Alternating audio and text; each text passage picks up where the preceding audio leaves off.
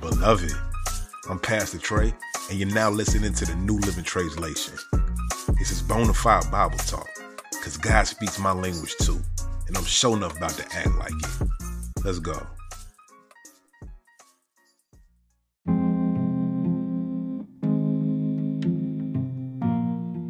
Yo, question.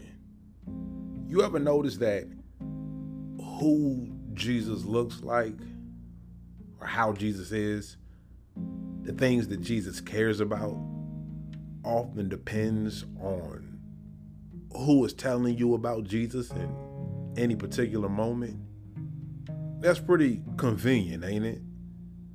It's almost like we make Jesus in our own image. I say our, first person plural, because I don't think I'm immune to this particular phenomenon. I like to think Jesus cares about the same things I care about too.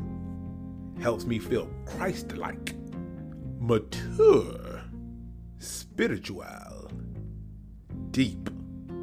Now, there exists a possibility that I may live to regret recording myself being that transparent. Each and every episode of the New Living Translation I record and release moves me that much further away from my dream of being the United States of America's next great token black conservative grifter. As much as I enjoy kicking it with all of y'all, there's also a bag that I feel slipping away every time I kick it like I do on this podcast. There's gonna come a time where I have to put away my African American vernacular English, pick up the King's English, carry the bag for Justice Clarence Thomas. But I digress. This season, we've been chasing love as an act of liberation throughout the scriptures. We've been in Genesis, Exodus. We've been in 1 John. We done touched in on a couple gospel episodes.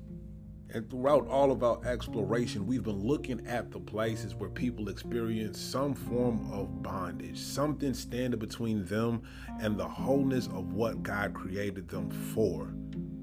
And how the love of God releases people to experience life in new ways. Now, we about to have us one of them conversations that might seem kind of awkward coming from me.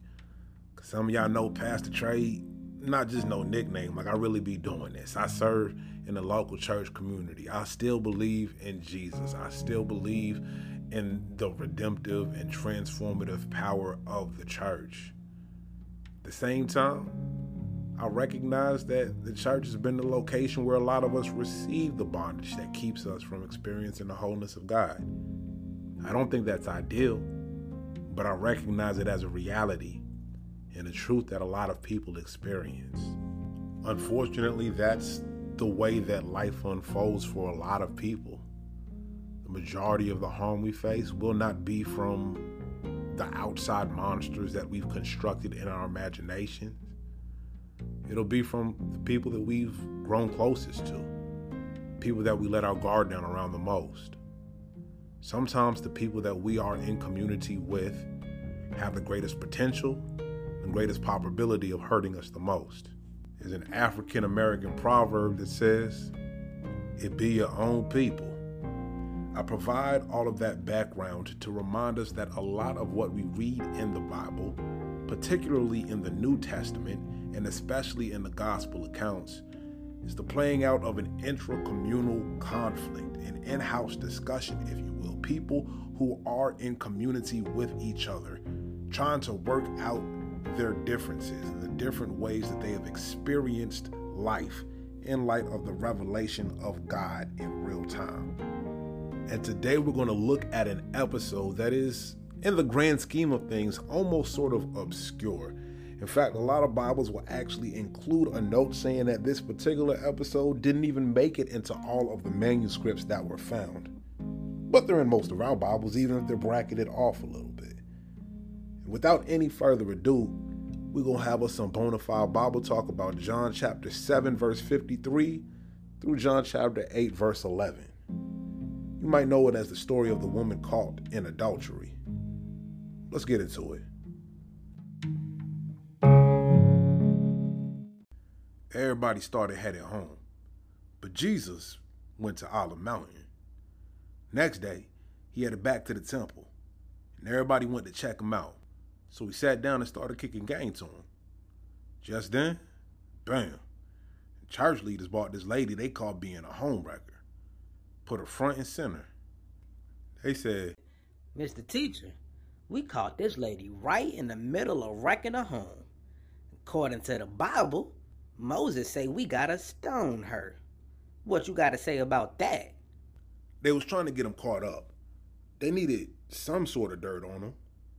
But Jesus just crouched down and started writing on the ground.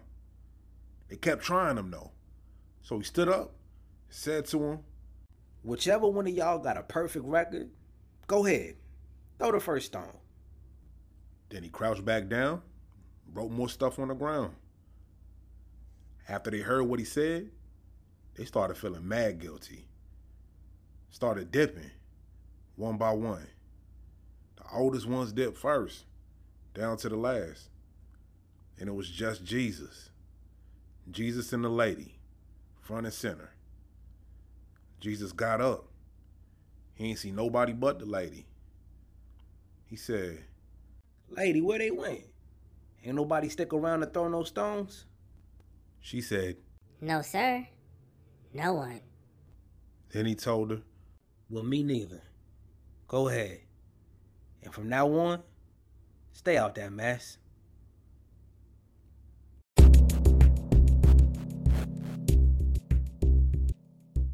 remember that thing I talked about earlier where a lot of times we end up creating and crafting Jesus in our own image? Yeah, buddy. This right here, this passage, this episode in the Gospel of John is one of them Rorschach ink blot test type things where we really get to see a bunch of people decide who they hope Jesus is in this moment.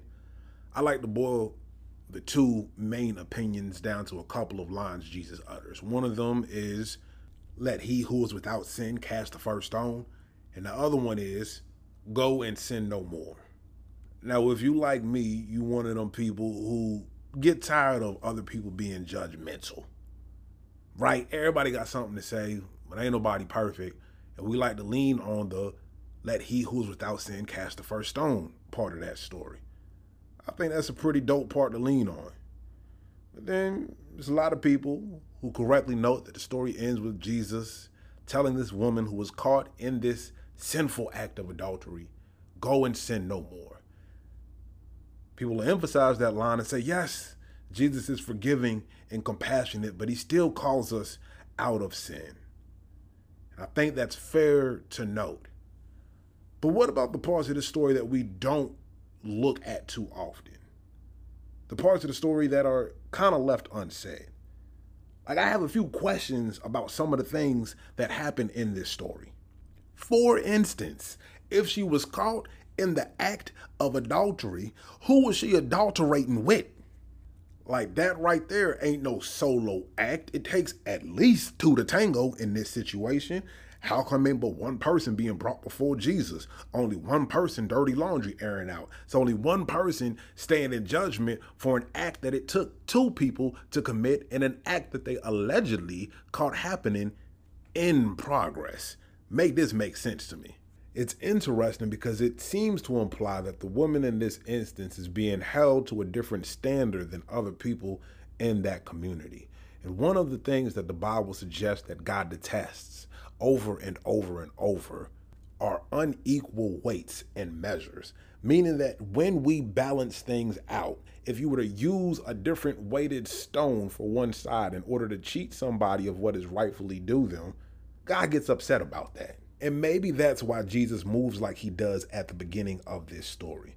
Some of y'all will notice that I translated scribes and Pharisees as church leaders because, as I said at the front end of this, what we're witnessing is an intra-communal dispute here.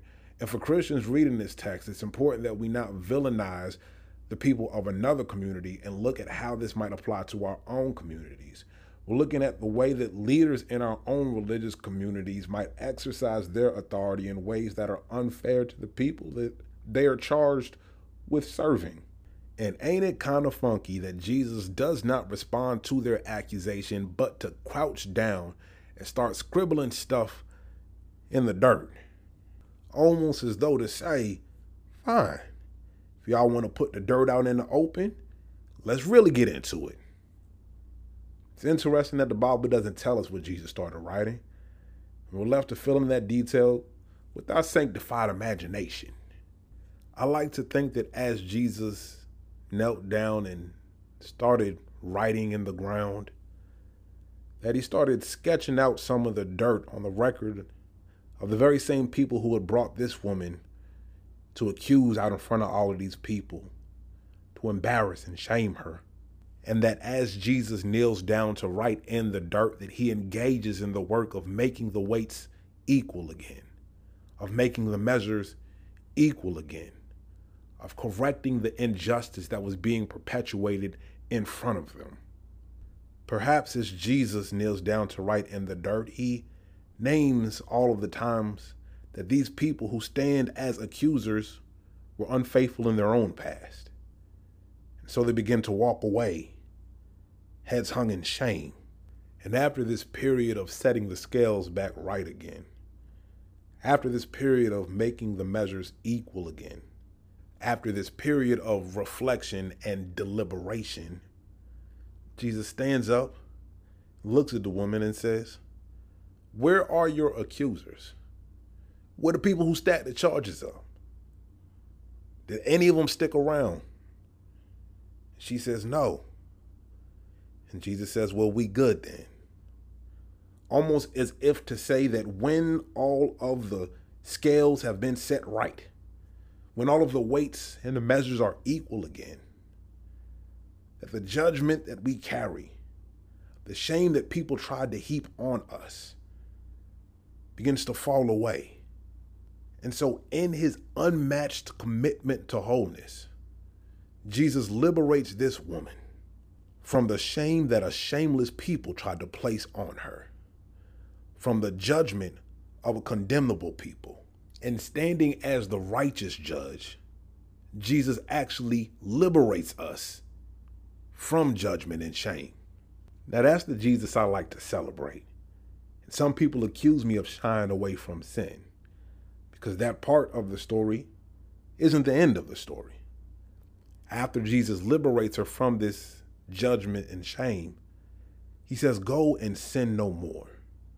But I've always found it curious that he only said this after having dismissed all of the people who stood in judgment before. It's almost as though the company she kept was as big a sin as whatever she was being accused of. After the judgment of Jesus peels away all of the people who stood in judgment of her, Jesus releases her from that judgment and says to go and sin no more. It seems that Jesus realizes and acknowledges that she could never experience the wholeness that God had in store for her in the company of people determined to judge and condemn her. And ain't it a shame that sometimes we have to leave our communities to find God? But I find an odd comfort in the fact that the same community that tried to shame and judge and ostracize this woman pushed her into the arms of a loving Jesus who liberated her from the shame that that community tried to heap on her. And my hope is that as we realize that ain't none of us perfect, and God calls us to a fuller, more whole life still, Jesus stands ready to liberate us from the shame that other people have tried to heap on us, saying, "Go ahead, and from now on, stay out that mess." Let me pray with you.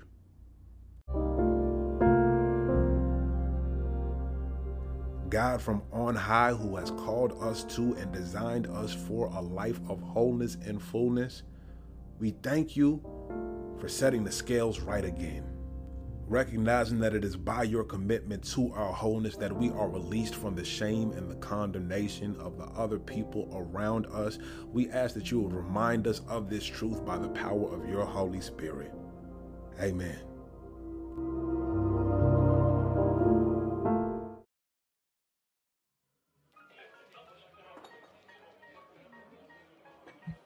Translation is a production of Three Black Men, the podcast about theology, culture, and the world around us. You can follow us on Twitter at 3 Black Men. That's the number 3, not spelled out, Black Men. You can find me on all social media platforms at Pastor Trey05. That's Pastor Trey05. Don't send me no Facebook requests though. I don't be over there. That's the bad place. This work has been made possible by a community of folks who've chosen to show their support through generosity. You can join us at patreon.com/3blackmen. Spell 3 out that time though. Patreon.com/3blackmen. There you can find even more original content from Sam, Rob, and yours truly. Make sure you subscribe to, rate, and review the New Living Translation and 3 Black Men wherever you get your podcast. And remember, real recognize real. Don't get caught looking unfamiliar.